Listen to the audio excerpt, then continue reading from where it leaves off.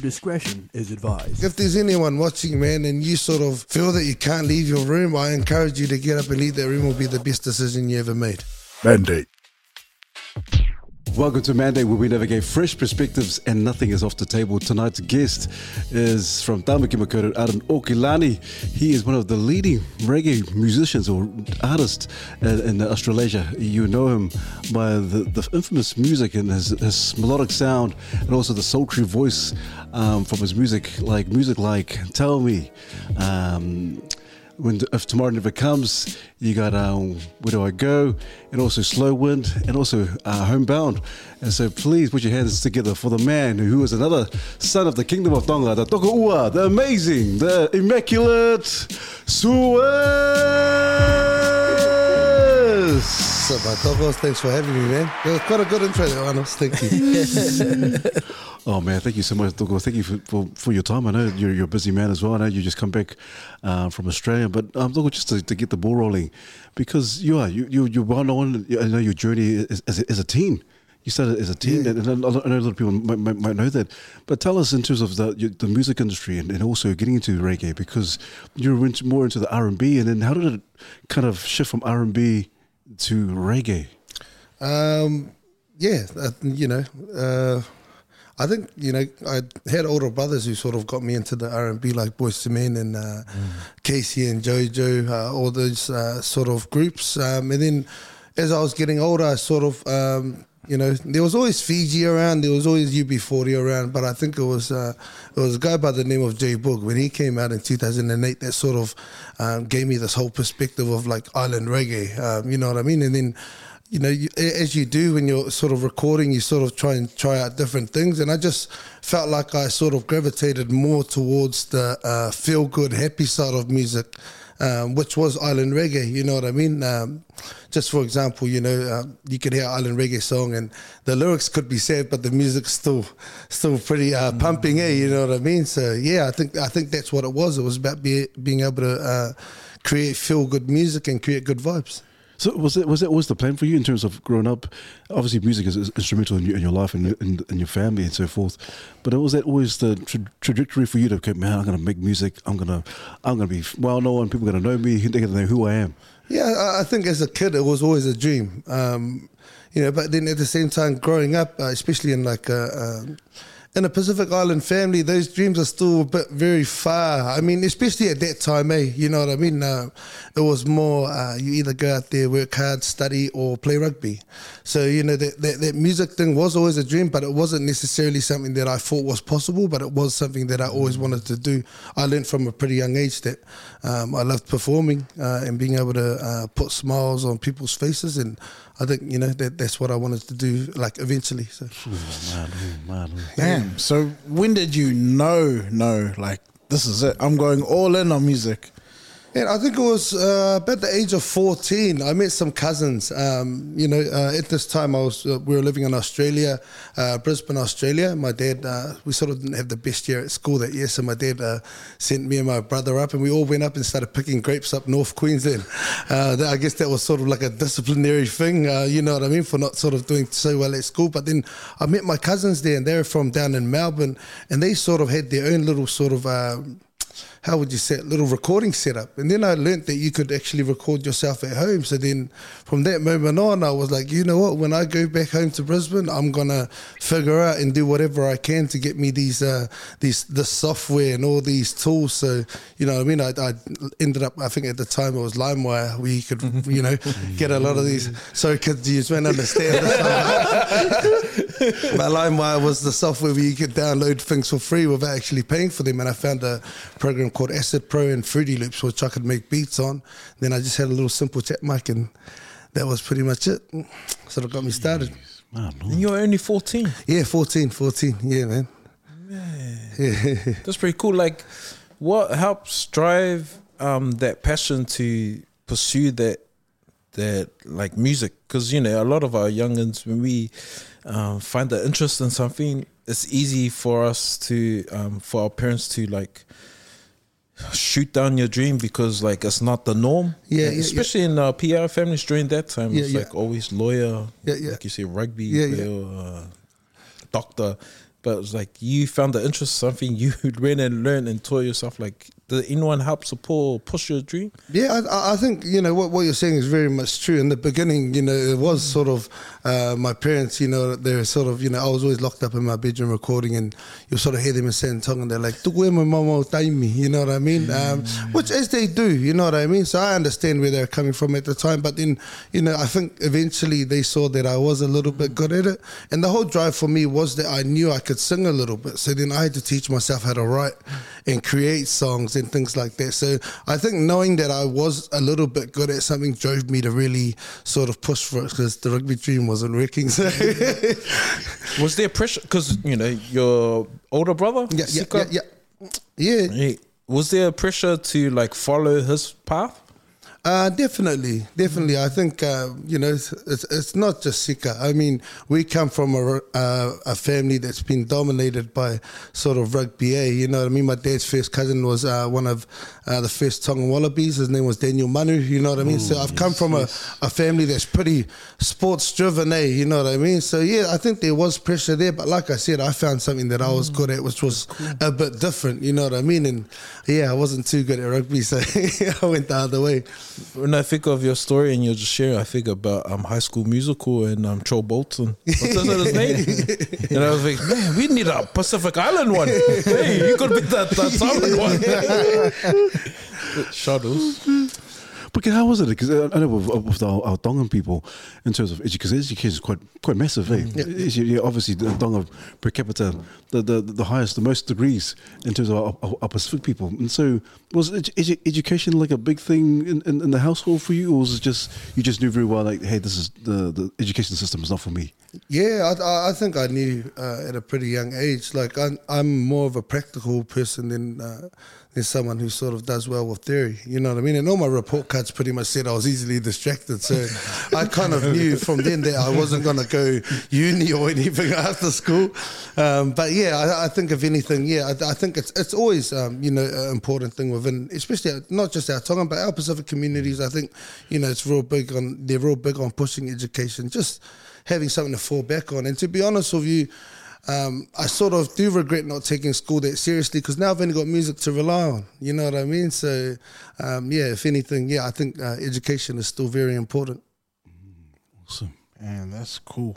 I like that you mentioned practical over theory, because I think there's a lot of us that are sort of similar. We just learn differently from like sitting with a textbook. Like sometimes we just can't do it. And I just thought it was cool that you acknowledged that. I was curious about, you mentioned you were kind of good at music. You found that you had like kind of a talent in one area, but then there were other aspects like writing and all that sort of stuff that you really had to work hard on. Yeah. What was the most difficult thing to work on in terms of like having one talent in one area, but then you have to work on all these other areas? I think I think I sort of had the vocal stuff sort of down packed. Then it was writing. Writing was, it was easy because you'd sort of listen to other songs and sort of listen to how they used words and phrases in that. And then I think the hardest part for me, and even till nowadays, is still production of piecing the music together behind it. So I still always get friends in that to help me sort of piece the music together. But, nowadays I sort of direct them a little bit more in terms of what sounds I want and things. But yeah, I think the production of the music would definitely be the hardest part. So in terms of the music now, you talk about production and so forth, but have you come to a place where you felt like, man, I need to evolve, I need to do something different with my sounds, because everyone else might be kind of doing the same thing. Yeah. Have you come to a place that, I just need to change things up a bit?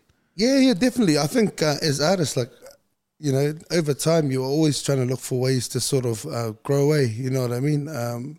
How would I say? I'm not the same kid that I was 10 years ago, you know what I mean? Back then I was a single kid coming into the industry fairly fresh, whereas now I'm sort of I've been in this game a bit long. I've got 3 kids, so then the music obviously has to change. I had to sort of think about what my kids are going to be hearing coming out of my mouth and all those sort of things too. But I think overall I think as artists you're always trying to sort of find things that and I think sort of refresh your hunger for why we do what we do too, because like anything else, if you keep it the same, it's always going to eventually go stale. So I think that's it's something that I'm always looking to do. Have you experienced like a creative block and just I don't know, man. I'm just trying to figure out the song. I don't know, this melody. Is this just? If so, Dogo, like how bad has it been for you in terms of that creative block? Oh, it happens always. It happens always, Docs. You know, it's just one of those things. Like one day you might write a song in 15 minutes, and you know it might take you 15 weeks to create a verse. You know what I mean? So I think it's just one of those things. I think it also comes back down to just taking care of yourself. You know what I mean? Always making sure, like, you know, if your mind's not right, you're never going to be able to do anything right, eh? So I think it's, you know, it's those sort of things. So if I'm in a good space mentally, the music flows, you know what I mean? So yeah. And in terms of that understanding about like being in a good space, like mentally, have you always been like that, or was that something you had to identify throughout your journey? Yeah, I think it's something that I had to identify. You know, like I was saying earlier, obviously life's changed for me in a big way since I first came into the industry. You know, I came into this industry with no kids, no misses, you know what I mean? You sort of, you know, and then over time, you know, you have all these other priorities that you've got to balance as well.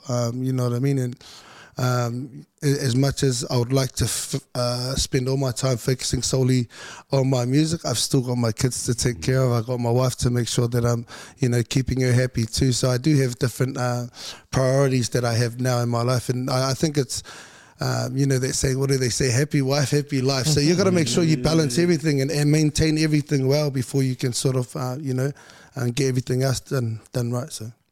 Man. So how do you balance everything then? Because that's a lot on your plate. Well, it is. I think it's one of those ones. I've just learnt to adapt with it over time. You know what I mean? Like with my kids, my older two going to school now, like me and my wife will have like a thing where I sort of let her know if I've got a project that I need to finish in studio. So then when the kids go off to school that morning, I'm in studio for those 6 hours while they're at school. Or, you know, I think at the end of the day, it's just communication between me and my wife. You know what I mean? I think a big thing that we always speak about is that communication. You know what I mean? You're not always going to get it right, but I mean, if there's communication there, then, you know, it makes things, you know, a lot easier. You know, so say for example, if we need to record her because, you know, she doesn't necessarily like to record her stuff, she'll just like to do the whole, you know, do her thing on the mic while I press record and things like that. We'll sort out for our kids to go to their grandparents or things like that. So those are ways of, you know, sort of helping relieve a lot of the extra pressure and things. It's just that communication between me and my wife, you know. Awesome. Well, how did you guys meet anyway? Because I'm just wondering how did you and Tree meet? Because obviously you guys powerhouses in terms of music and your singing, but how did it come about together that you guys became this couple? Yeah, I met her on my first tour here in New Zealand. It was actually, I don't know if you guys know, but there's Woody's bar out in Manurewa. So I had a show there, and one of her friends was one of the opening acts. So she was just there hanging out sort of thing. And then we sort of met that night, and then it wasn't really anything at first. And then I think we sort of met up a few times after that, and then we just became really good friends. You know what I mean? And I still remember at the early stages, all the people around us were like, you two are going to end up together. And we're like, nah, we're calling each other doctors and everything, you know? I think that was our way of hiding that we, you know, like, He got out of the friend zone. Yeah. And then, I think, you know, one thing led to another, and yeah, we're married now, and yeah. In the beginning, I love you, docs. Yeah. Bro, even if I slip out the word docs, no, she's like, don't call me docs. That's cool, man. Oh man. So now you rep 685. Yeah. Hey. It's a fine line, It's a fine line, man. Hey, I'm telling you guys this, man. I loved the World Cup last year, but I was driving with a broken heart around Reggae. I was like, Was your wife giving it to you? My wife and my kids had their flags out the window. I was peeping the horn, and I was like doing it with a bad heart. I was like, I do not want to be here right now. And then one of the tokos came up to me and he goes, "When one win, we all win, toko." And in my mind, I'm like, only 1-1. Nah. 685, man. 685. I was just gonna say, like, in terms of like being in the game for this long, like, what keeps you driven? I think my wife and my kids, if anything. You know, I mean, at the end of the day, everything that I do is for them now. You know what I mean? So, you know, whatever it is, I hope, whether it be setting a good example for them or whether it be providing for them, you know, I just, that's what drives me, being able to take care of my family and also just doing what I love as well. So, yeah. Will we hear a gospel album coming out soon, or? Man, me and Chi have spoken about it. I'd love to. You know what I mean? I think, I think we, you know, as islanders, we sort of, you know, start singing off in the church and things like that. So, you know, and none of this will be possible without the man upstairs. So I think it's only right that we sort of, you know, give thanks. So yeah, I'll definitely look into it. I don't, you know, I can't say when I'll do it, but it's definitely something that's on the bucket list. That's cool. You know what I mean? And you and your wife are both powerhouses in terms of New Zealand music, and now you got kids. Have you seen any musical talent in your kids, and is it something you want your children to come through?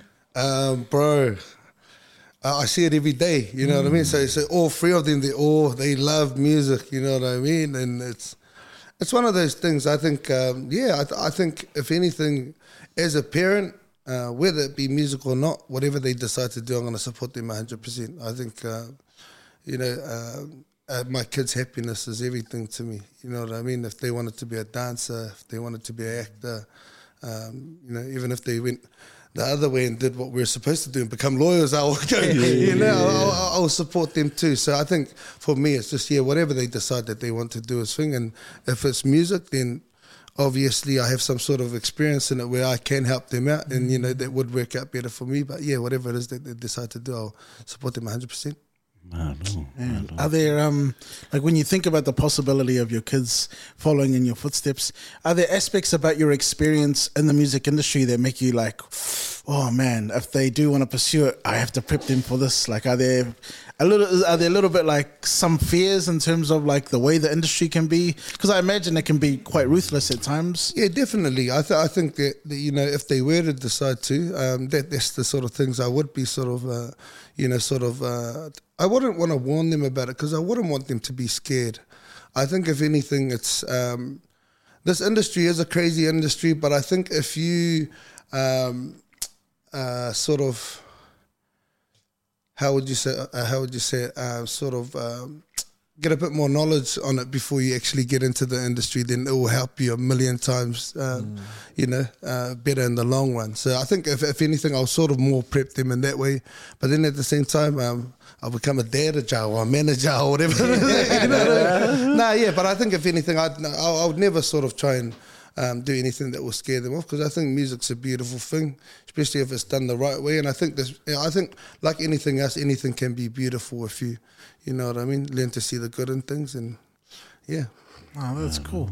And what kinds of things like, because, you know, with any passion, like it can be a beautiful thing, but then sometimes to take it from a beautiful passion or a hobby into something that can provide for your family and pay the bills, like sometimes there are, you know, blockades and things like that, and you sort of mentioned being able to prepare them or that some knowledge beforehand can go a long way. What's an example of like just some knowledge that could help? Perhaps there's a listener out there that's looking to get into music, or some of our up-and-coming youngsters that are coming through. What's some knowledge that maybe you could share in terms of preparing them? Or man, I think one of my biggest things, and I know it sounds cliche, but just backing yourself. You know what I mean? Making sure that you surround yourself with people who believe in you, and I think if anything is just believing in the talent that you have.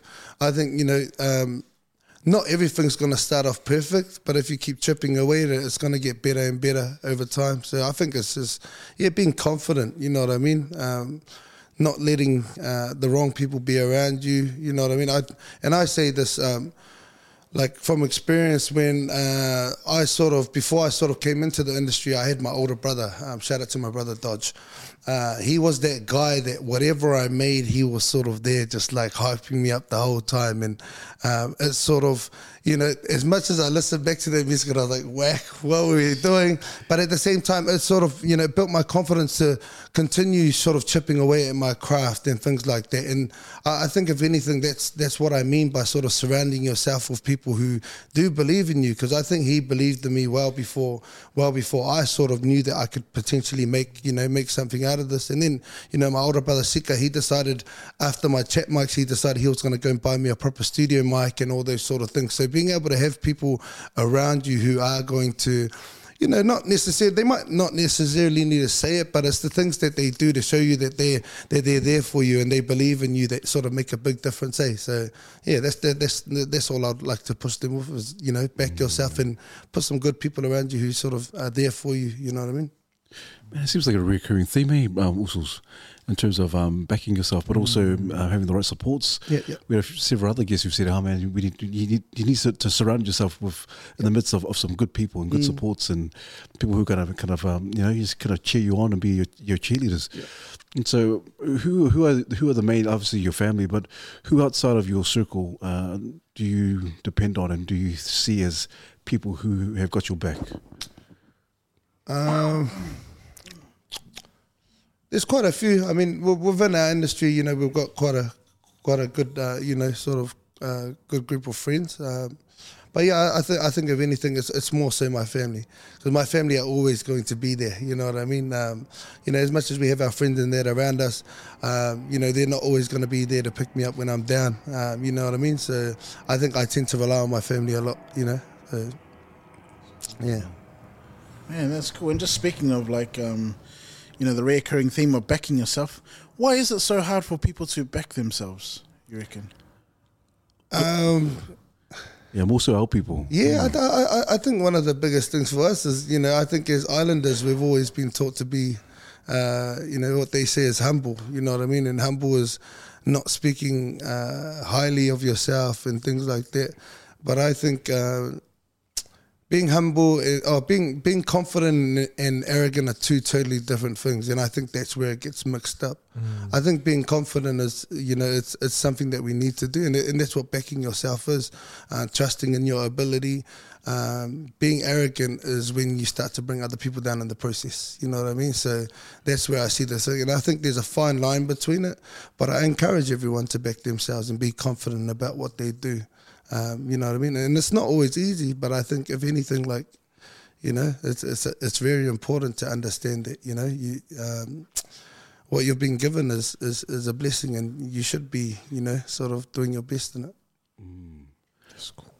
Because being in the industry that you're in, Swiss, I'm just assuming that you would have, in your time in the industry, I'm assuming that you would have met those kind of personal or figures who are like just real arrogant, cutthroat, and if so, Togo, who are they? Name and shame. Yeah. How do you deal with that? How do you deal with that? Like you said, there's a fine line of confidence and arrogance, and when you meet people in the industry who are quite arrogant. Yeah. What's your take on that? How do you process that? How do you deal with those individuals? I think it's just one of those things, sort of each to their own. You know what I mean? I'm not the type to see someone like that and then sort of try and how would you say, confront them, or, you know what I mean, bring them back down or anything like that. I think if anything, it's each to their own. Everyone sort of has their own reasons why they are the way that they are. So I sort of just let them be. I might not hang around them as much, but you know what I mean? I think, there's a reason why that person might be that way. So I'll just, sort of let them be. Wow. And that kind of ties into a question, and legit, this is a question from one of my students at school who wanted to know about the industry. Is gatekeeping an issue in the industry that you find? Yes and no. I think we can sort of sit here and say that there are gatekeepers, but I think there's multiple doors now. You know what I mean? There's not necessarily just one way. I think back when I sort of came into the game, it was you had to be signed to a record label. You had to release your stuff on CDs and things like that. So I think, there is, but I think there's multiple doors and avenues now that we can sort of go through. And I think internet's a big one. You know what I mean? The internet has grown so much over the years that, I think social media in itself is one big door, and there's, as much as there's so many people on there, I think there's there's an opportunity and a platform for anyone to showcase their talents, you know what I mean? So yeah, I don't believe in the whole gatekeeping thing. I think in certain areas, yes. But yeah, I think if anything, if you work hard, no one's going to be able to deny your hard work, Yeah, true. So what's the best way now? I'm hearing a lot of independent artists going independent, doing their own thing.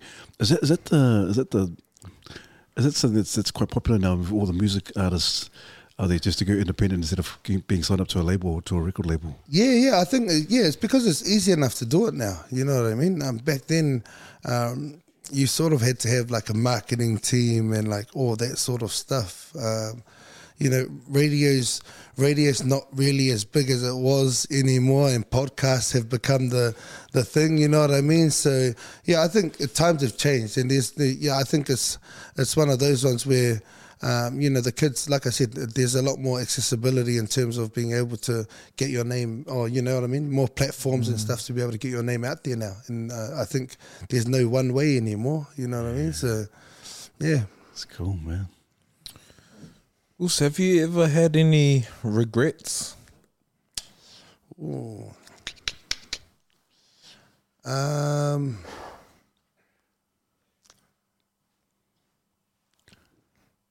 685. Waking up at 3 in the morning to watch that game. Yeah. Not really. I think if anything, like there would have been times where I would have been like, oh, you know, I regretted this and that. But I think as you get older, you sort of realize that everything just happens the way that it's supposed to happen. You know what I mean? So I think, you know, I would say that I would have, you know, like to have things go like a certain way, but I don't regret a thing else. You know what I mean? I'm happy with my life and where I'm at now. So that's cool. Yeah, man. Yeah, thanks. Just that game. Just that game. Have you ever had a rock bottom moment? Yes. 2014. I don't think a lot of people knew, but I sort of packed my bags and gave up music and went back to Australia for about a year. I think at that time my head just wasn't in the right space. Was on a whole different kind of drugs and things like that. And I think, if anything, at that time I just felt like I needed to go home and go to my parents, and that was one of the best decisions I made, because I think if I had stayed on any longer and tried to kick on, I don't think it was going to be the best thing for me. So I think that would probably have been my rock bottom there. So wow. Was there anything that led you to drug abuse, or was it just trying things and it just became addictive, or were there things happening? Yeah, I think coming into the industry, I was a pretty heavy weed smoker. So you know what I mean? Obviously, they say when you smoke weed, you feel all these different. When you hear music, it's like a whole different thing. So I think, if anything, I got carried away with it. You know what I mean? And being in this industry, it's a lot easier to get these sort of things. But then at the same time, I think for me, it was more so the pressures of my life changing so drastically.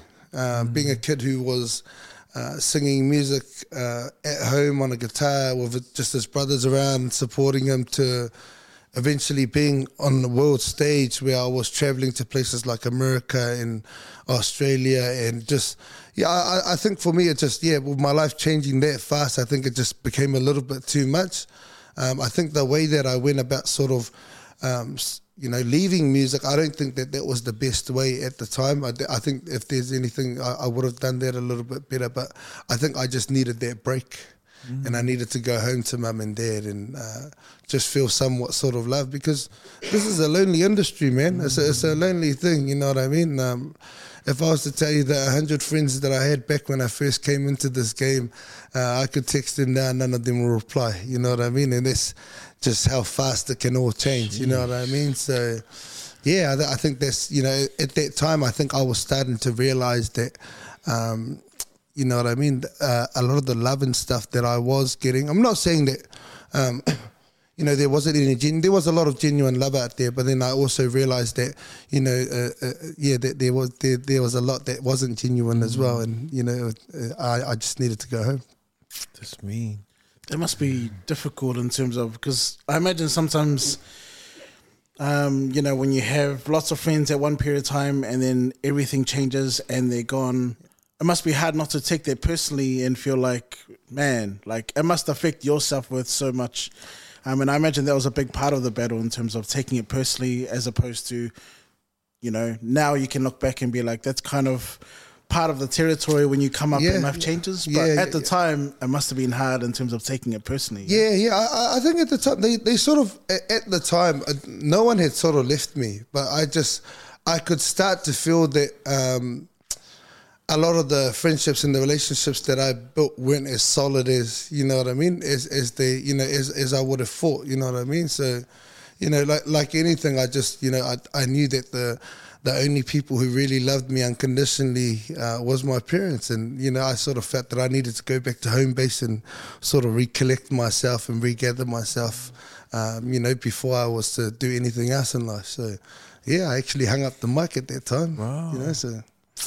Well, how long was that period also in terms of like being with mum and dad and just really coming out of that place of being rock bottom? Yeah, it was good. I mean, it was kind of hard to explain to mum and dad what I was going through, because they, you know, for them, you know, they, you know, to a lot of people, they thought that I was doing well, you know what I mean? And they sort of didn't want me to miss out on this opportunity of, you know, fulfilling my dream sort of thing.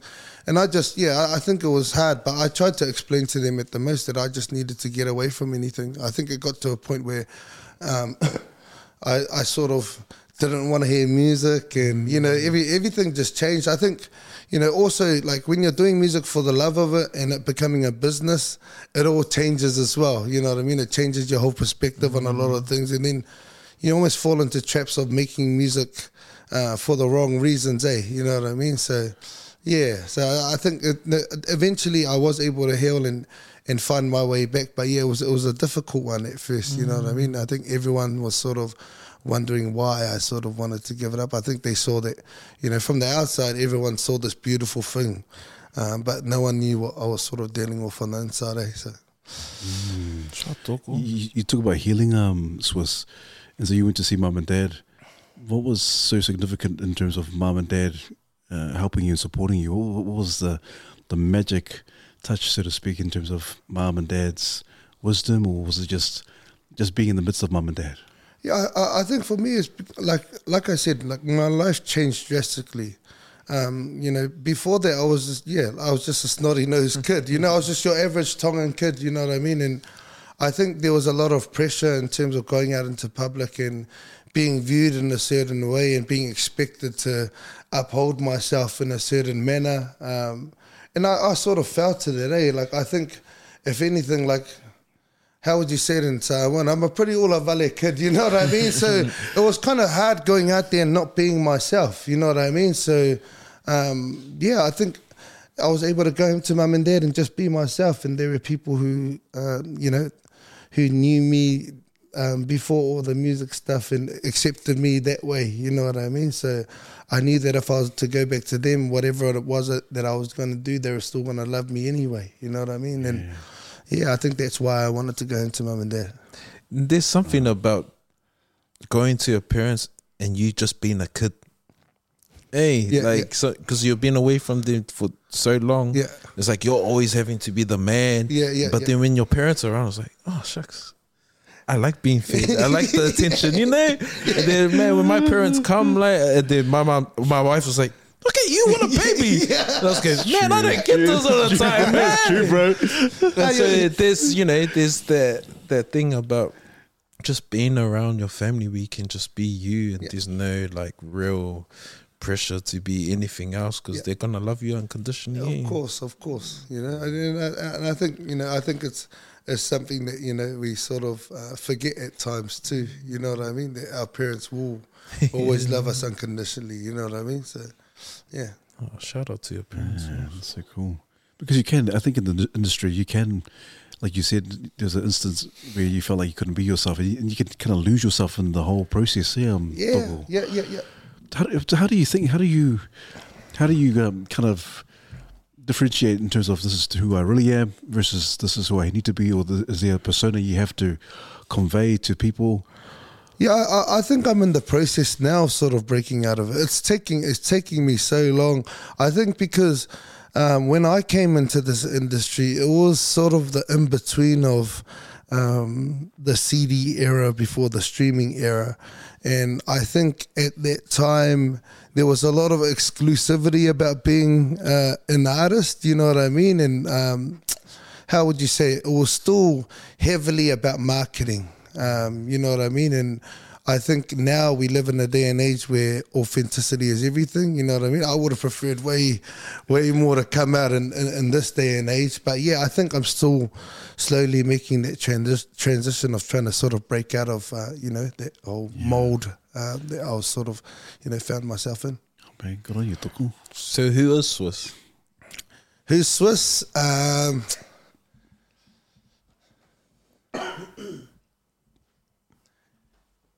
He's your typical Tongan kid. Like I'm that dude who will rock up to a house party, see everyone partying like this, and I'll come in on this level. You know what I mean? Like, and you can ask all our music mates, bro. Like, what happens at the back of the festival stages, mate? I'm usually one of the ringleaders of it. But yeah, I think that's that's the sort of thing. Like I want to be able to be myself. You know what I mean? I want to. Yeah, especially in those sort of things. Yes, I understand that there's times where, we've got to be responsible and things like that. But if I can be like this around my family, I should be able to be like this around the world. And I think those are the things that I'm sort of trying to sort of break out of now and just really be in my full self, you know what I mean? That's exciting news. Yeah, that's cool. Awesome. Because it's like, I love what you said, was to just be yourself in the midst of, in your family, and then you see yourself out in public. And that's something that's kind of appropriate to share, because in this day and age, in terms of our men, I wonder how many of us can be their authentic selves. Yeah. And just be who they are without getting cut at the knees or people prejudging you or all these preconceptions of who you are. And how many of us feel liberated just to be themselves? And for all of us, I think it's a hard road, eh? Sometimes, It is. Yeah. Yeah, I found that challenging when I was pastoring. Yeah. Because, as a pastor, people's view of a pastor is like, you got to be holy and all this. I'm not saying I wasn't holy, but like their view of me was very different of who they had in their mind. Their mind. So when I used to introduce myself to a lot of the young adults for the first time, like, hey, blah, blah, blah, say whatever, just being me. And then they'll feel comfortable but then they see me walking towards the pulpit, and then I get introduced as pastor, and they'll go, "Is that the pastor?"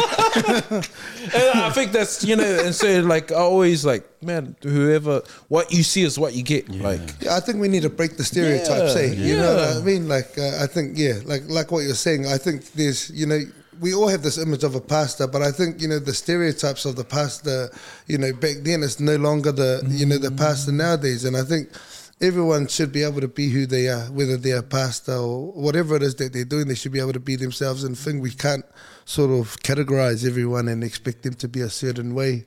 You know what I mean? So yeah, you're right, man. I'm a Rasta now. A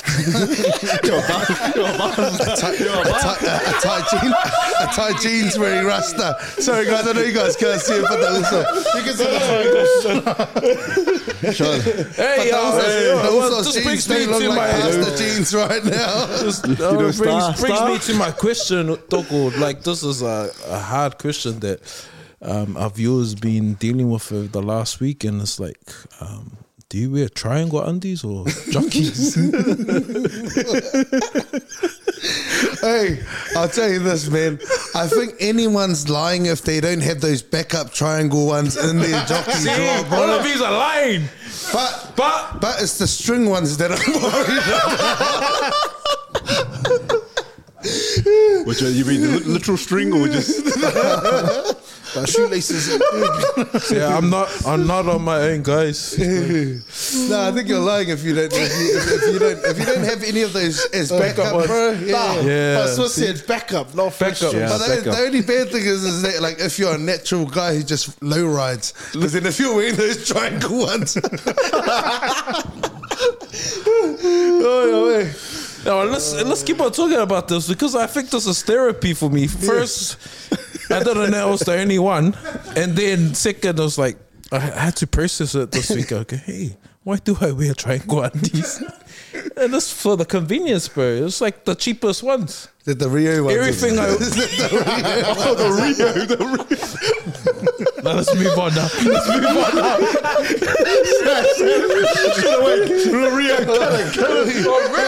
Rio sponsored by also, man. Levi's, give us some Levi's, Calvin Klein.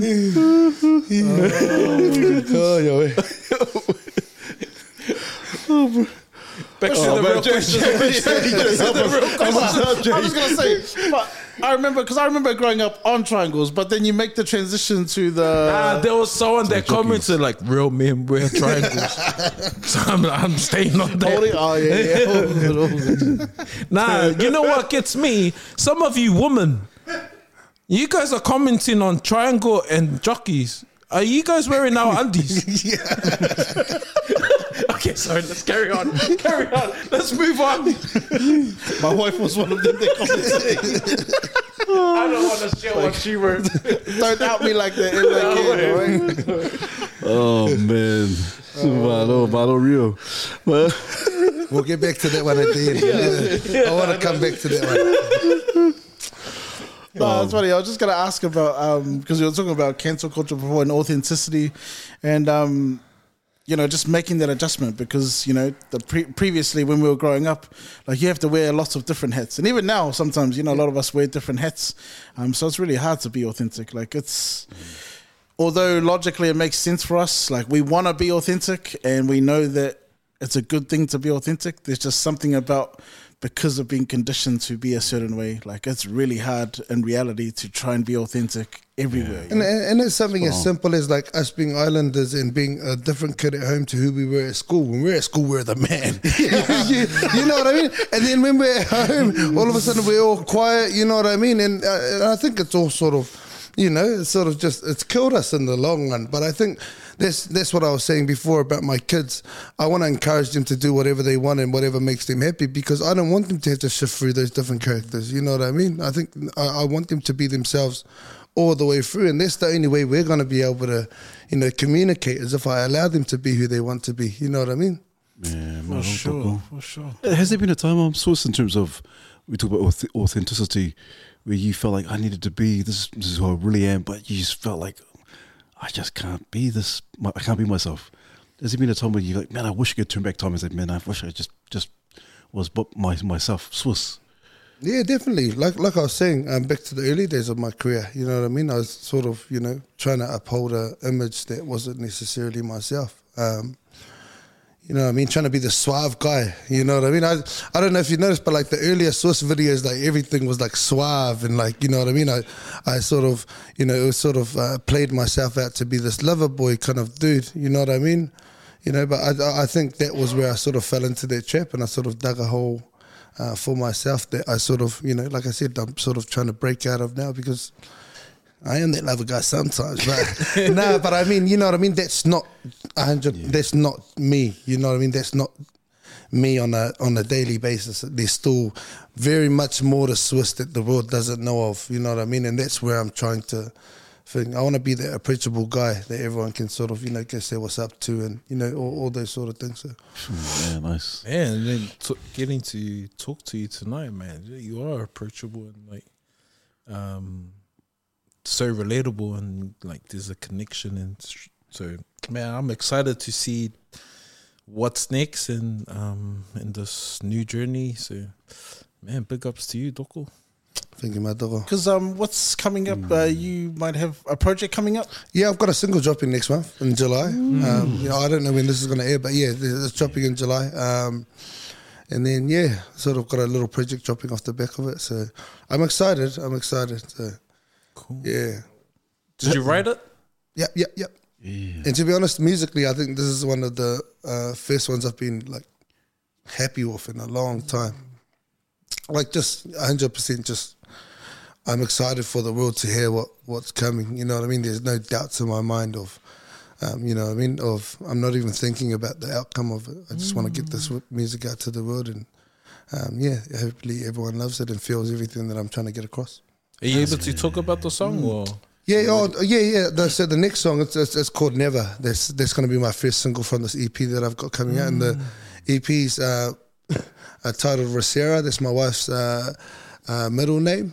So I sort of pieced it together, and I sort of wanted to dedicate, because I think over the years all my stuff has been like, say for example, my first EP was Mr. Slow Wine, and we had Lucky Man, and I had all these different alias names for like myself as an artist, and I think this will be the first one where I'm sort of going outside of myself, and I just wanted to dedicate it to her, and then So cool, man. Extra brownie points. Yeah. We and boys another baby in one night. But how was it Swiss, in terms of you and Tree working together, collaborating together? Because some couples can't, there's always that friction. I can't work with them. Yeah. But it seems like you guys there's a real chemistry when you guys working together. So how's that been with you? There's plenty of that. There's plenty of clashing, bro. I'm not, usually I like to get one of our younger brothers and junior songgetters, so he'll come in, and it's always good to have that third ear sort of there to think. But I mean, I think when we really need to get something done, we can both get it done. But I think we're still really different in terms of our creative processes. You know what I mean? So I think it's one of those things. It's gonna take a while, but we'll get there in the end of being able to find the balance of, you know what I mean, being there. Like, I think it's, especially as like solo artists too. We're both solo artists, and we both control everything that we do individually. So it's when we're coming together, either whether I'm working on hers, I've got to drop my ego a bit and sort of be there more as a support than someone trying to dictate everything that's happening in studio. So I think those are all the sort of things that we sort of come to face together. That's cool, bro. That's cool. How was it when you guys had to do your album together? What was it called? The Mr. and Mrs. EP. It was cool, I think. But yeah, like I said, it comes out like flowers at the end, but there was a lot of shit in between. But I think that was one of the first sort of big projects that we're able to sort of work on together. So good, man. Yeah, but I think it's still very important for everyone to know that it's not all glitz and glamour. You know what I mean? This is still very real life. You know what I mean? None of what you see on social media is all you see. Me and my wife are your normal couple, though. You know what I mean? We still have our debates and things like that. But once you get it right, it comes out like that. The Mr. and Mrs. EP. Yeah. That's cool. Because I remember watching the video clip, man, bro, you're a good actor, man. Thank you, Miles. Bro, I wasn't acting; that was real, bro. You are, man. Good actor for this guy, man. He's a good actor, man. That's cool. I think if anything, like, being able to do what you love with your number one is awesome. You know what I mean? And I think, it's been a blessing that I've been able to do it with her. You know what I mean? So, what's been one of the greatest learnings in terms of being married now, in terms of thus far, in terms of being a husband?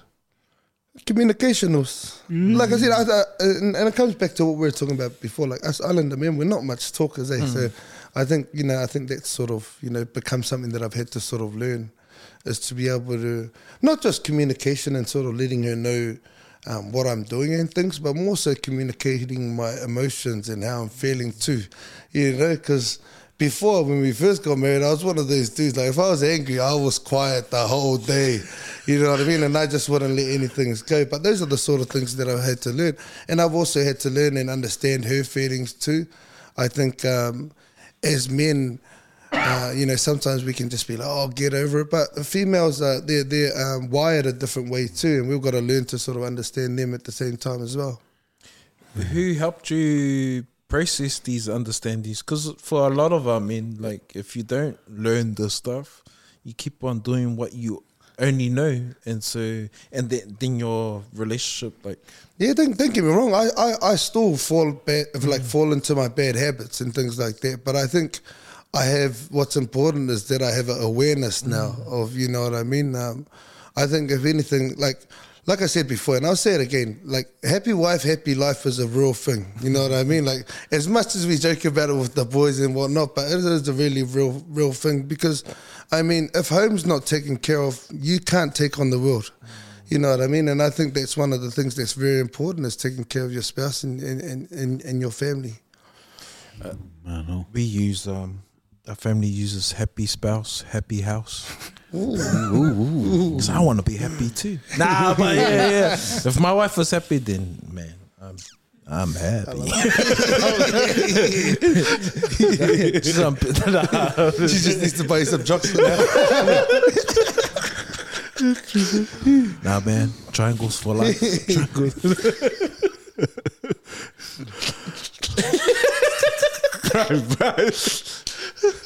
Hey, we got some new merch, guys. We got the baby oil coming out and our mandate triangles. We get the Illuminati The Illuminati undies.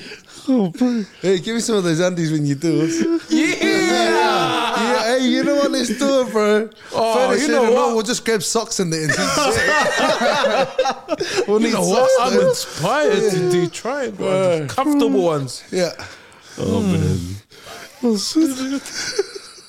And then when that comes out, they're gonna go, "That was the pasta." And then they're like, "I knew there was something up with their pasta. Look at him, he's standing in That's why he got stood down. He's being authentic, man. Being true, authentic. Oh man, we'll get back to fatherhood also, because your husband and fatherhood. What's I guess in terms of fatherhood and being a father to have 3 kids, also what's the greatest learnings for you now that you got kids? Obviously, sometimes people say that when you become a father, it's not about you anymore. It's about them. And so, is that statement true, or is there something else that you've kind of garnered and learned along the way as a father?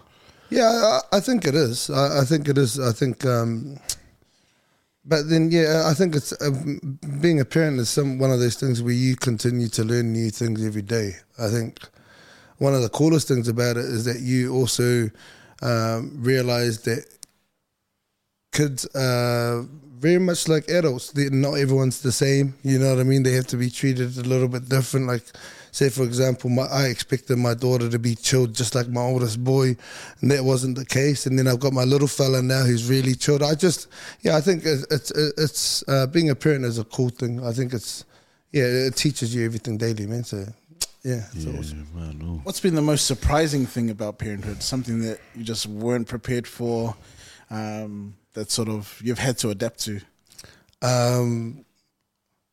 The waking up before you're supposed to wake up. Because your children are starving in the kitchen, and you can hear all the kitchen doors and the fridge and the pans banging. Yeah, and then you're like, I've got to get up. Nah, but I guess that's why you have a good wife that gets up and sort of sorts the kids out as well. So, She's trying to get you up. yeah, it's like, babe, come on, babe, you can do it. And my triangle undie.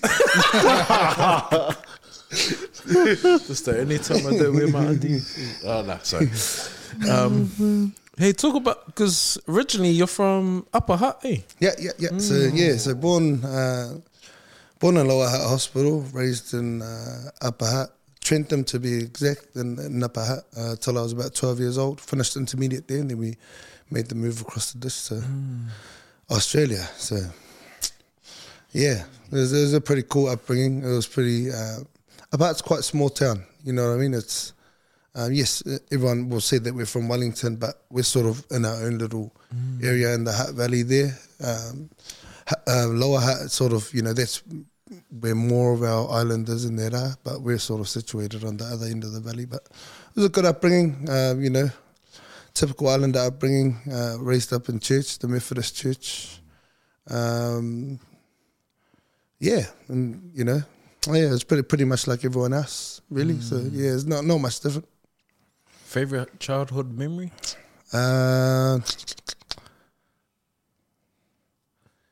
Getting the first PS1 when it came out. PS1. Yeah. What was your game? It was Tekken Free.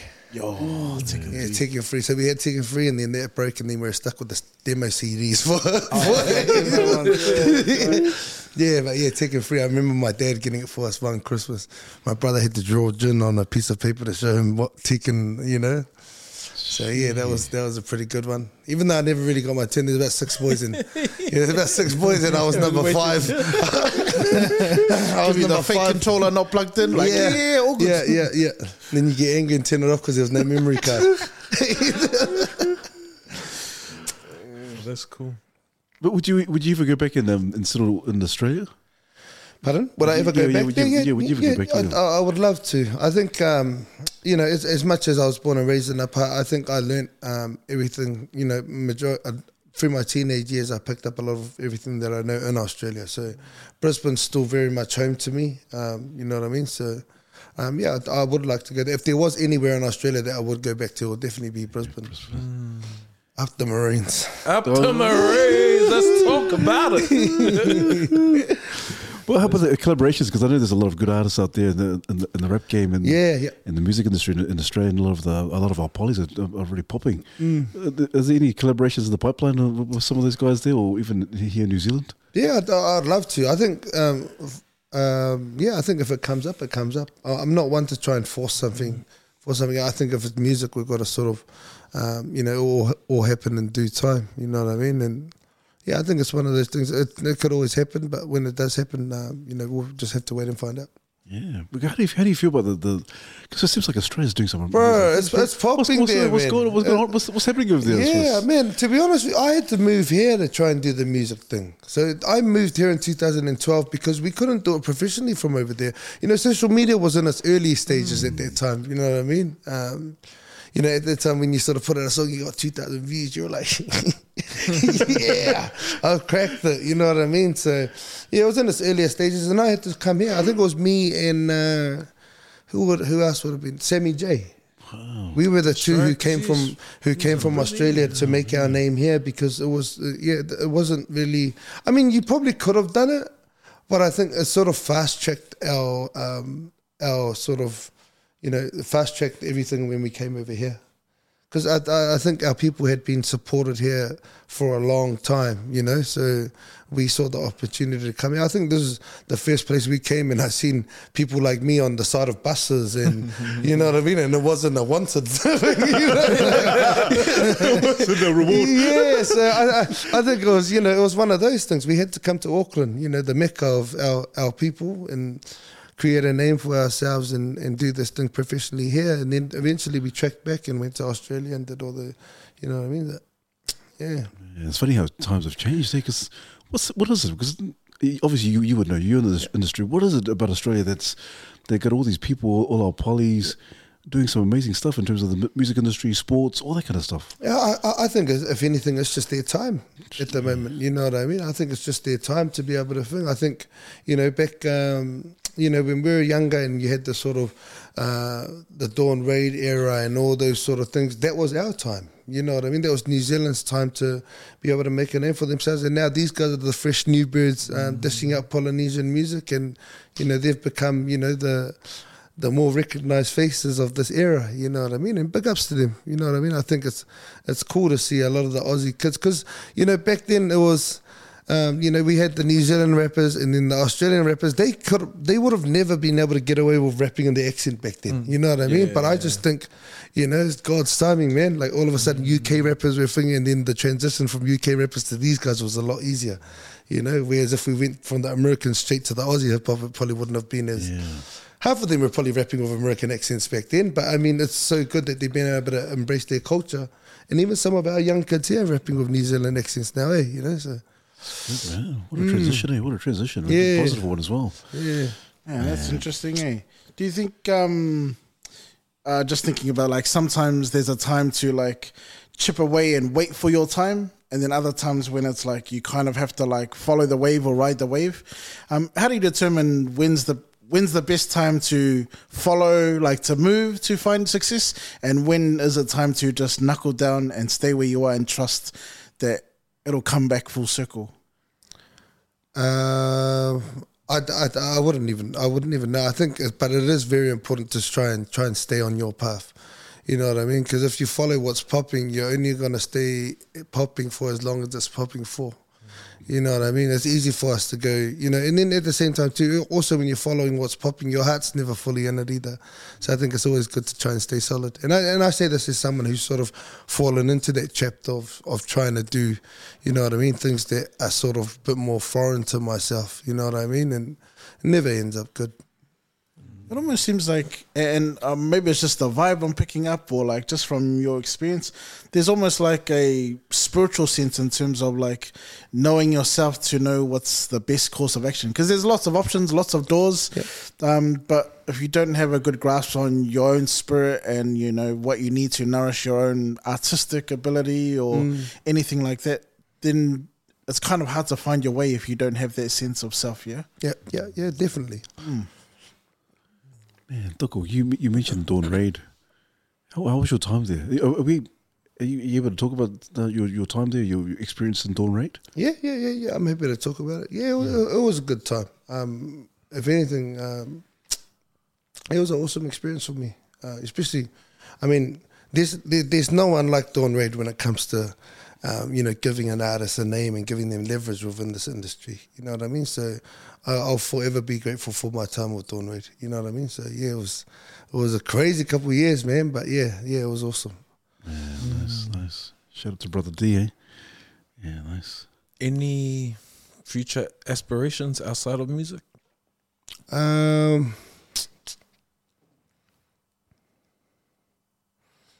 not really. Not really. I think, if anything, I think, like I said before, music's the only thing I'm good at, so I'll continue. I mean, there's other things that I have love for, but I think they're more so hobbies, and if anything, but what I eventually sort of dabble into, you know, I don't know just yet. But yeah, I would like to look at something maybe after, probably more like nurturing and developing artists. I would like to sort of get into that, especially our Pacifica kids, you know what I mean? So, What other hobbies outside of like, obviously with music, you know, a lot of people will do music as a hobby, but what else do you do outside of music as a hobby that sort of gives you like just good vibes, good feelings, healing maybe? This year, it's funny you said it. This year, I actually decided I was going to go back and play rugby. So I'm playing my first season of rugby in like 10 years. It's not rugby league, but it's union. But I'm happy that I've decided that I'm going to say on my weekends off when I'm not gigging, I'm playing for the senior A's at Eden Rugby Club. Ooh. So yeah, that's something else that I don't know. I just sort of said to myself, I was like, man, I haven't done this in so long, but I grew up playing rugby. You know what I mean? And I think over the years I sort of realized that, like, you know, this what I do for work is not necessarily as physical, so I don't really get to do much stuff physically. So yeah, it was something that was exciting for me. So yeah, I've been lacing up the boots and getting smashed around a bit, you know. But I love it, man. It's all, you know. Well, let me guess. So you know, the forwards flank. You're on the flank. Yeah. So I got number eight. So, number 8. Oh. Yeah, I ended up on the wing about 2 weeks ago. Bro, I honestly thought, I was like, oh man, bro, I'll just have a rest out there. And then I forgot that when they kicked the ball back, you had to drop it. My poor fullback, he got the ball, he was running up and he was looking behind him, and I was in the front. Trying to make my way back. But yeah, like, to be honest with you, like, I grew up playing rugby and that, so it's good to just go out there. Not just that, but the camaraderie in that, you know what I mean? I love the competition. I remember my first touch of the ball was against Waitemata. Bro, as soon as I got the ball, I turned around, I got head high straight away. I got up, bro, I was rocked. I was like literally dazed, and the captain chest goes, hey, Toro, you all right? And I looked at him, I go, yeah, I'm all good, but I was gone. Because I knew if I came off at the moment, those Waitemata boys would have been drinking after, like, yeah, we got him. But it was a good welcome back to footy, so, yeah. Man. It's funny, that feeling, you know, being rocked and being like, damn, but still putting on a brave face. Yeah. I don't know why, but it just reminded me of like parenting with more than one child. Honestly, is so difficult. I've only got 2, so I mean, some of the boys got way more, and you know, I shouldn't be complaining, but there's just times sometimes as a parent where you're like, bro, this is too much. But you still put on a brave face and just try and power through it. But I just thought it was hilarious. Like, I don't know, is it just me, or Am I the only one struggling with that? Bro, I travelled with my 1-year-old and my 6-year-old, my 2 boys in the weekend. Bro, I told my wife when she got back from Samoa, I was like, never again, never again. Like, you know, like you think in your mind, like when we travel in there, I've got my son all the time, but just that little bit of help, it's a massive change, eh? You know what I mean? But I was on their plane. I think we had to get up at like 3 a.m, get to the airport. You know, we were flying at 6. So then when I got there, I was tired.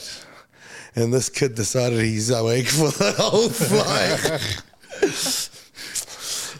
We missed a shout out to our dads out there doing it solid. Yeah, hard up. So how was your reaction? These big hug or was just a... When I saw a tree, oh mate, yeah, I was happy as when she got back. Yeah, I said to her, never again, darling, never again. Oh, man. We talk a lot about like what are people's self-care. Like, do you have anything? Or what's self-care to you? And do you have what did we call it? Like an avenue for you to have an outlet, or is music the thing? I think that's what rugby is for me. Yeah. You know what I mean? Like going out there and smashing my body physically. You know what I mean? I think that's sort of an outlet. But I mean, self-care to me is also like, I know it sounds weird, like we're in a day and age now where everyone sort of says like remove yourself from like places that you feel uncomfortable and things like that, but like this year I've really been I've been trying to push myself to learn to make myself feel comfortable in places that I feel uncomfortable, because sometimes it's just your mind. You know what I mean? Like I could be somewhere getting anxiety and I'm sort of sitting there sort of thing, but then like as before I would just be like, oh, I'm going to find an excuse to leave here or like thing. Whereas now I'm like, I just face everything front on. So I think if anything, that's my sort of thing of self-care now, is try to, you know, deal with whatever sort of head on. Jeez, that's good, bro. Become comfortable in the uncomfortable. Eh? Yeah. It's like something like this tonight. Like, you know, I could have ended up being like, oh, nah, I'm too nervous about what we're going to go in there and talk about. And then I could have messaged and made up an excuse not to come through. You know what I mean? But like, you know, like I said, it's about doing things that, you know, like I think in life, you're never going to be able to experience life fully if you're sort of treading lightly. You know what I mean? I think it's, as human beings, we were sort of created to go out and experience life in its full experience. You know what I mean? I think social media, as much as it's been good connecting us, it's also limited us when it comes to actual real life social face to face. Yeah, you know what I mean? And like, if there's anyone watching, man, and you sort of feel that you can't leave your room, I encourage you to get up and leave that room. Will be the best decision you ever made. You know, so. I'm glad you said that, because it is. I think as men, you know, this thing that's embedded in us, ingrained in us in terms of being conquerors. Go out there and face the uncomfortable and be comfortable with it, and be courageous, even in the midst of fear and adversity. I'm glad you said that, bro, because there's imagine a lot of men who are watching this or who are listening to this, saying, man, I really want to do something. And because I've heard, I was talking to a guy yesterday. He wants to do something. He wants to start his own business. T-shirt business, and he was like, "Oh, I'm not too sure," but he watched one of the podcasts with Dre Skrilla, and he said he didn't realize, like, well, you guys are actually doing this. And he listened to this, man, I feel really inspired to do something, because if I'm watching these poly and Māori men get up and have the muster, the courage to do something, and be uncomfortable with it, but still push themselves. That's what kudos. I think that's what we need to be doing, and I love it that you say that encouraging men to get up. And I'm not saying it's easy though. Yeah. You know what I mean? It's not easy. You know what I mean? But like, one thing that I can say, like it's better. It's gonna work out so much better for you in the long run. Like, you know, once you fall into that trap, it gets harder and harder the longer you sit there. But I mean, it's all mental too. Once you decide that you're gonna get up and move, it's like I said, it's not gonna be easy trying to get out of it. But I think it is good to sort of. Yeah, I think confinement is the worst thing you could ever do to yourself. Like solidarity is the worst thing you could do to yourself. Yeah, because you isolate yourself with just your own thoughts. Eh? Yeah, of course. And yeah, I think our brains are meant to be, you know, like we need to train our brains to be able to, go out there and, deal with life experiences, you know what I mean? So, yeah. And I know the first couple of days or weeks or months are going to be draining mentally, but you need to do it. I think it's one of these things, like go out for that coffee with your mate that's been dragging on for the last 6 months. You know what I mean? Do these things, It's always going to help you in the long run.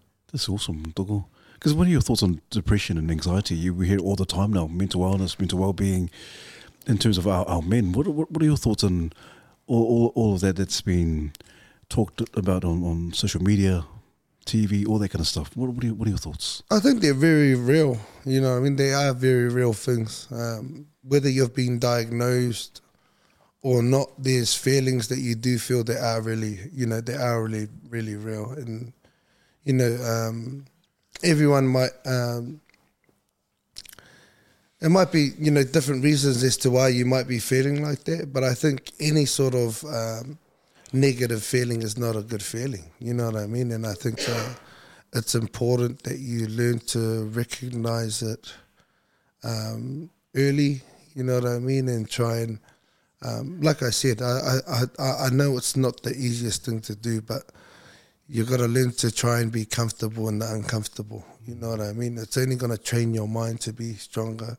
And it's hard. I mean, I could sit on here and say everything, but I just encourage everyone to, sort of, just try and battle it all head on. It's not easy, but yeah. Nice. Man, you've shared that you feel like you're only good at music. But man, there's this like mentoring side to you, like so much wisdom, maybe because you've been through it. And like, man, I don't know, could like this pastoral role for for these up and coming artists. Like I think you probably don't realize, like, just hearing you and talking to you and just this wisdom that comes from you and how articulate you are around some of the stuff that we're talking about, man, it's like it'll be an amazing mentor to a lot of these young'uns. And I just wanted to like say that while we had the chance. And man, thank you. And to be honest with you, like, no word of a lie, on my way here I prayed to God and asked that He gave me the right words. You know what I mean? I think coming on these things is always, like I said to you guys off the mic, I was a bit scared as to what was actually going to think, but I needed to do my prayer on the way here because I felt that if I was here tonight, I needed to be calm and be able to give the right words rather than just be on here talking a whole lot of rubbish. You know what I mean? So thank you for that also, and I'm glad that you felt that. But and I guess God's done His job, and His messengers, sort of got His message across. Really, so thank you. Awesome. Yeah. Now I think it's time for the beer. Maro Togo. On that note, Togo, you don't mind we talk about sex, do you? Yeah. Oh man. Oh, that's good. It was like, man, and you got that radio voice as well. So you still could be like because P already said that he'll pick my FM if they ever gave him a call over mandate. We could be this. There's voiceover guys on C4. Oh man, it's so cool. It is. You are real chill. And I think a lot of the guys you're good friends with Poetic, Reggae, Chris, Biggs, and you guys all have the same familiar presence about yourselves. People think, oh, there's these artists, rap artists or reggae artists, but I don't think what people kind of gauge or understand is that you guys are very, very, very clever in your own right in terms of what you guys do. And bro, Dogo, you are. That's some of the things you've shared tonight. It reveals who you really are as a person. Like you were saying, this is who you are. But we're getting a little bit of a glimpse of who you are, Dogo. So, Dogo, yeah, man. So, props, man. Yeah. Props. Props to Swiss 685. He could potentially become a pastor. And we're trying onesies. You never know, Tuko. You might be a pastor, Tuko, man. No, I think what I was saying, like, bro, you're definitely right. And to be honest with you, when you asked the question before about like anything that I would like to do, I have to think, man, I would love to do something like that. You know what I mean? Being able to give back to our kids and all that sort of stuff. Like I said, I came into this music at a really young age because I loved being able to make people feel good. You know what I mean? I love being able to stand on stage, and that sort of become from started off at like whakame, which is our White Sundays. You know what I mean? So I love being able to do something that would bring some goodness to someone's life. So yeah, who knows, man? I could sort of dabble into something like that. If it's not pastoring or thing like that, like it definitely has to be something with the youth. You know, just giving back and sort of trying to help out in whatever way I could. Yeah, solid. It should be a mean youth worker, social worker. Mandate co-host, whatever you want. All good until the kids outside smoking with me. Who gave you those smokes? Pasta.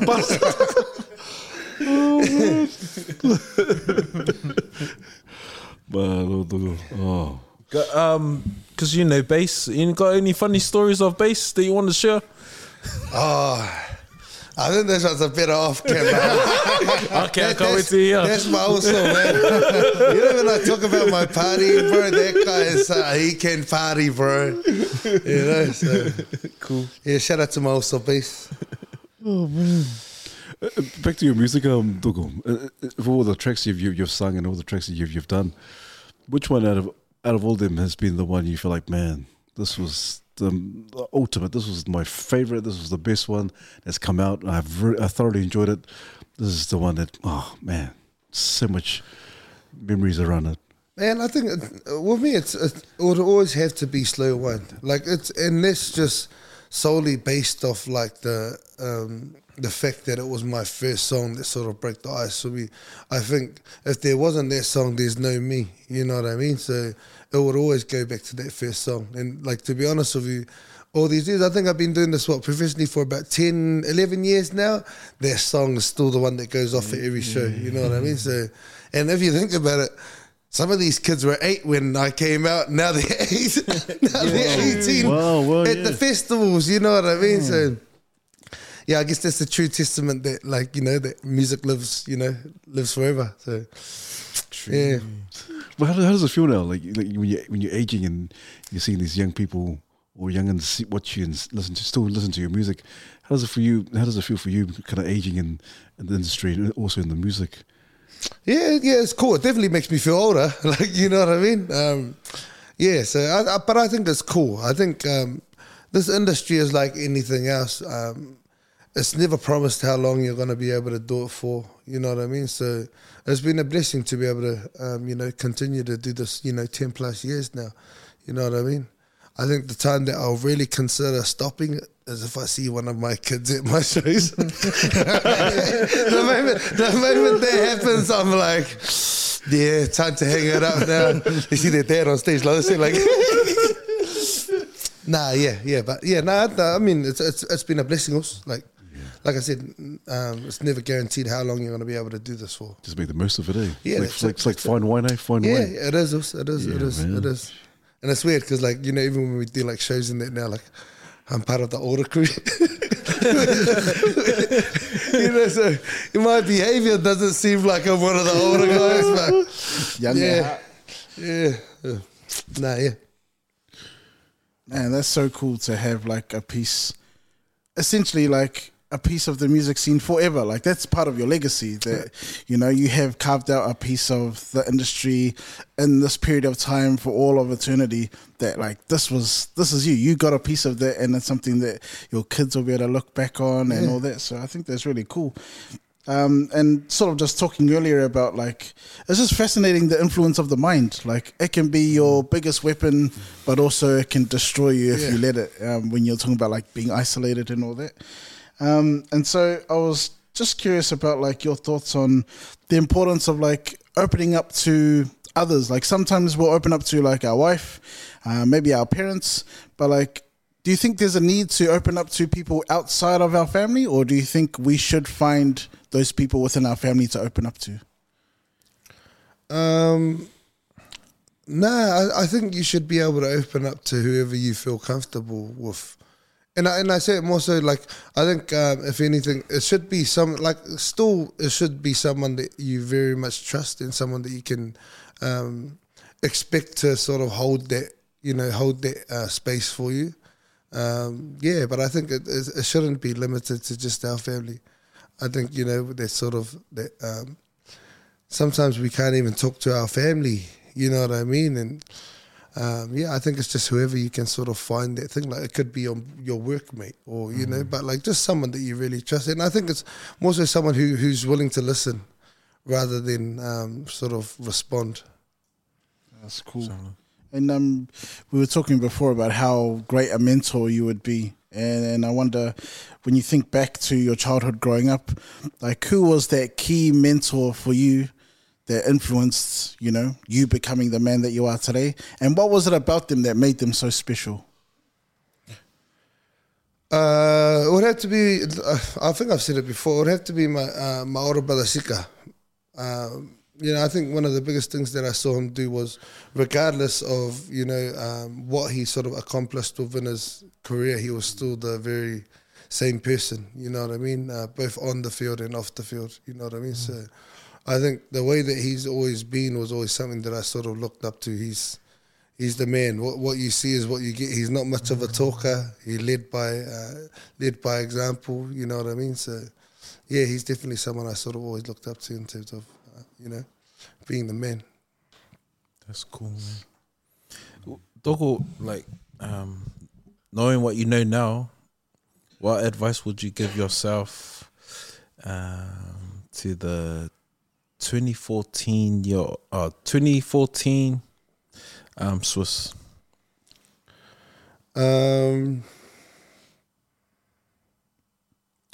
Everything's going to be okay.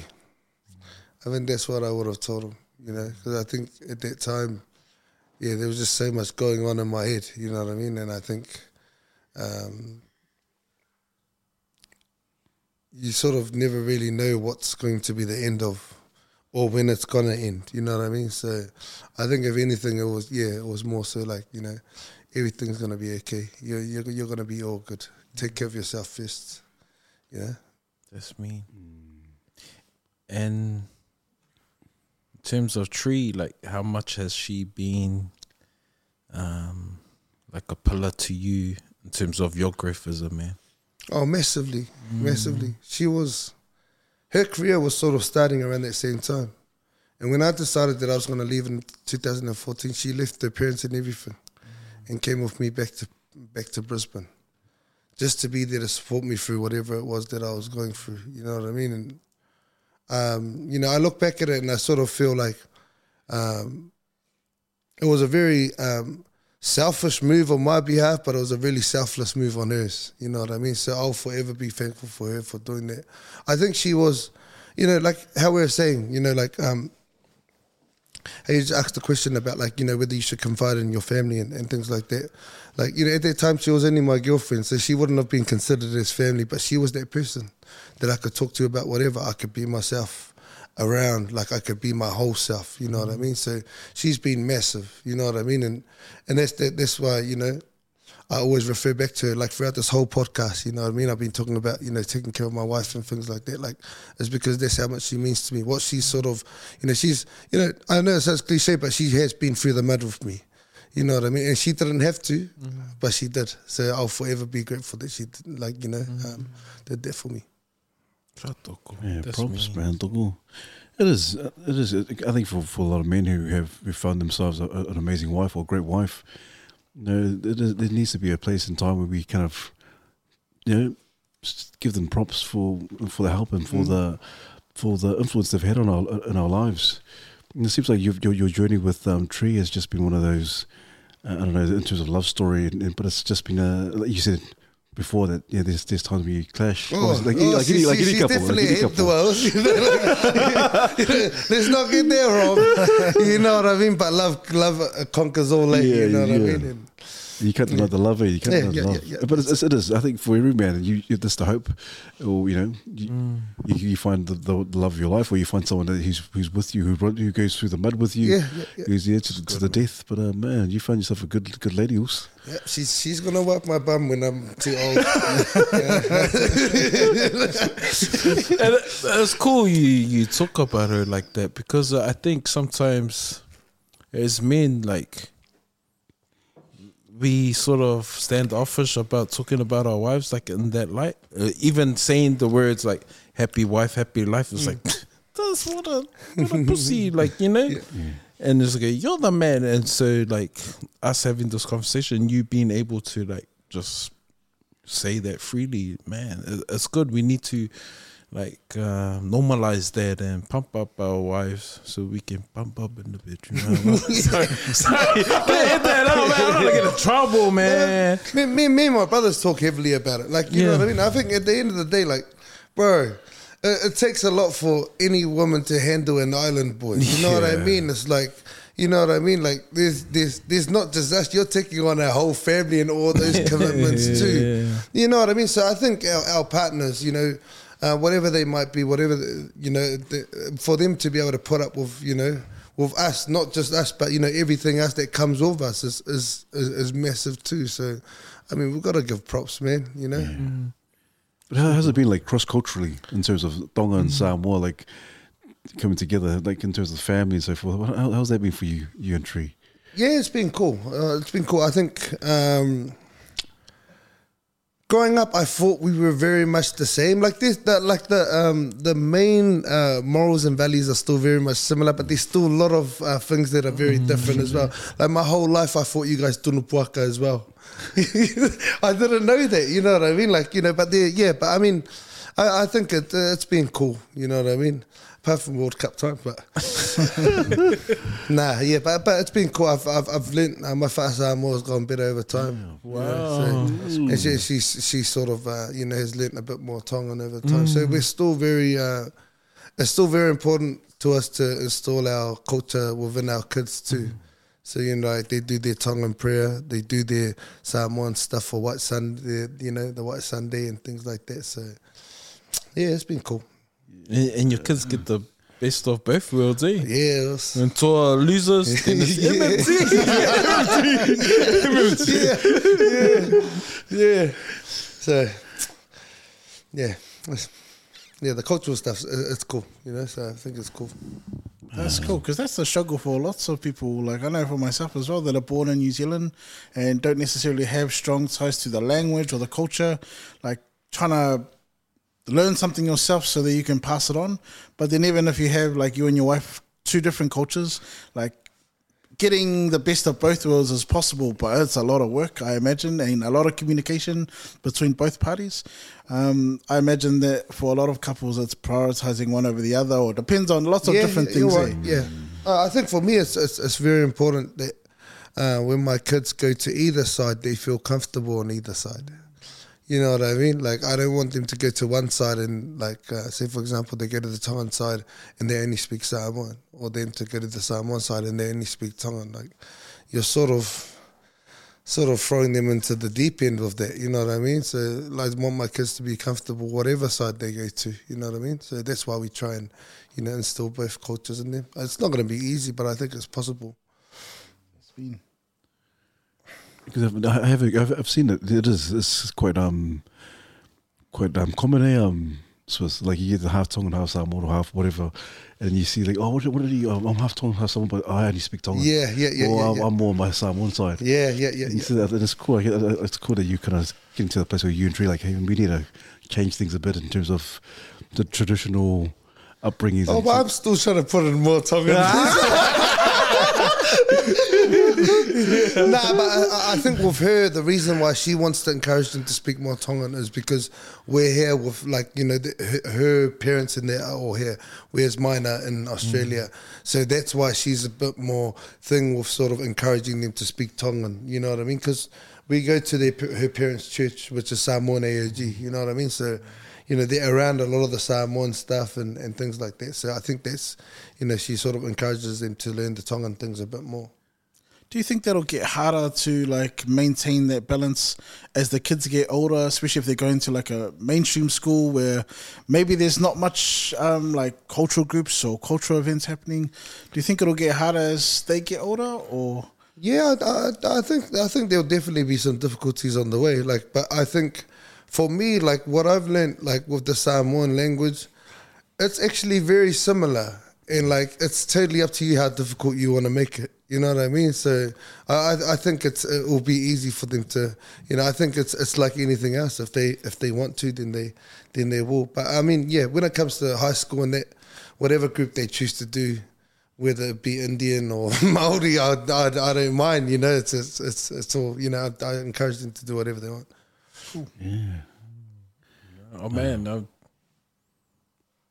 it's just been cool to meet you and sit here and chop it up with you and just seeing a different light of you, like especially from someone that we like watch and listen to on the radio, and so I'm just really blessed to like get to share a beer with you, Toko, and just hear your heart, and man, just encouraged and can't wait to see like the next stage, and can't wait to like for your time to come around again, and it seems to me like regardless, like if you get, you know, you have this massive ride or whatever, that you're still gonna keep on making music and still being you, and I'm just blessed, brother. So just thank you so much, Toko, and man, I just hope that like you come back and just co-host, bro, because you got the head. Co-host was I'll be keen. I think you will be sick of me by the second episode. Hey, welcome to Swiss's podcast, everybody. These are the Mandate guys. like you said, Toko, this is us, this is Swiss community. What are you doing? Nah, I just can't wait till like I send you my merch and you start rocking now. Triangle Aunties. Oh man. But yeah, Toko, just to reiterate what Charles said, bro, tonight's been awesome. You coming on tonight, but also getting to meet you face to face. Yeah, we hear you on the airwaves, we hear your music. We appreciate your music and what you do as an artist, but when we see you face to face and get to talk to you and hear your heart as well. But also the one thing that I really got out of tonight really is the mind. I love it that you said, you know, in the midst of darkness, in the midst of your hardships and struggles, you need to push yourself. And I love it that we as men, we need to get to behind each other and push each other, even if, you know, even during these hard times, we need to push each other, but also be comfortable with the uncomfortable. And I like it that you're doing what you're doing, and conveying that, and also inspiring us and sharing with us to do that and to push and to persevere. So Toko, mad love, Toko, off atu, man. This has just been an awesome conversation, awesome talanoa.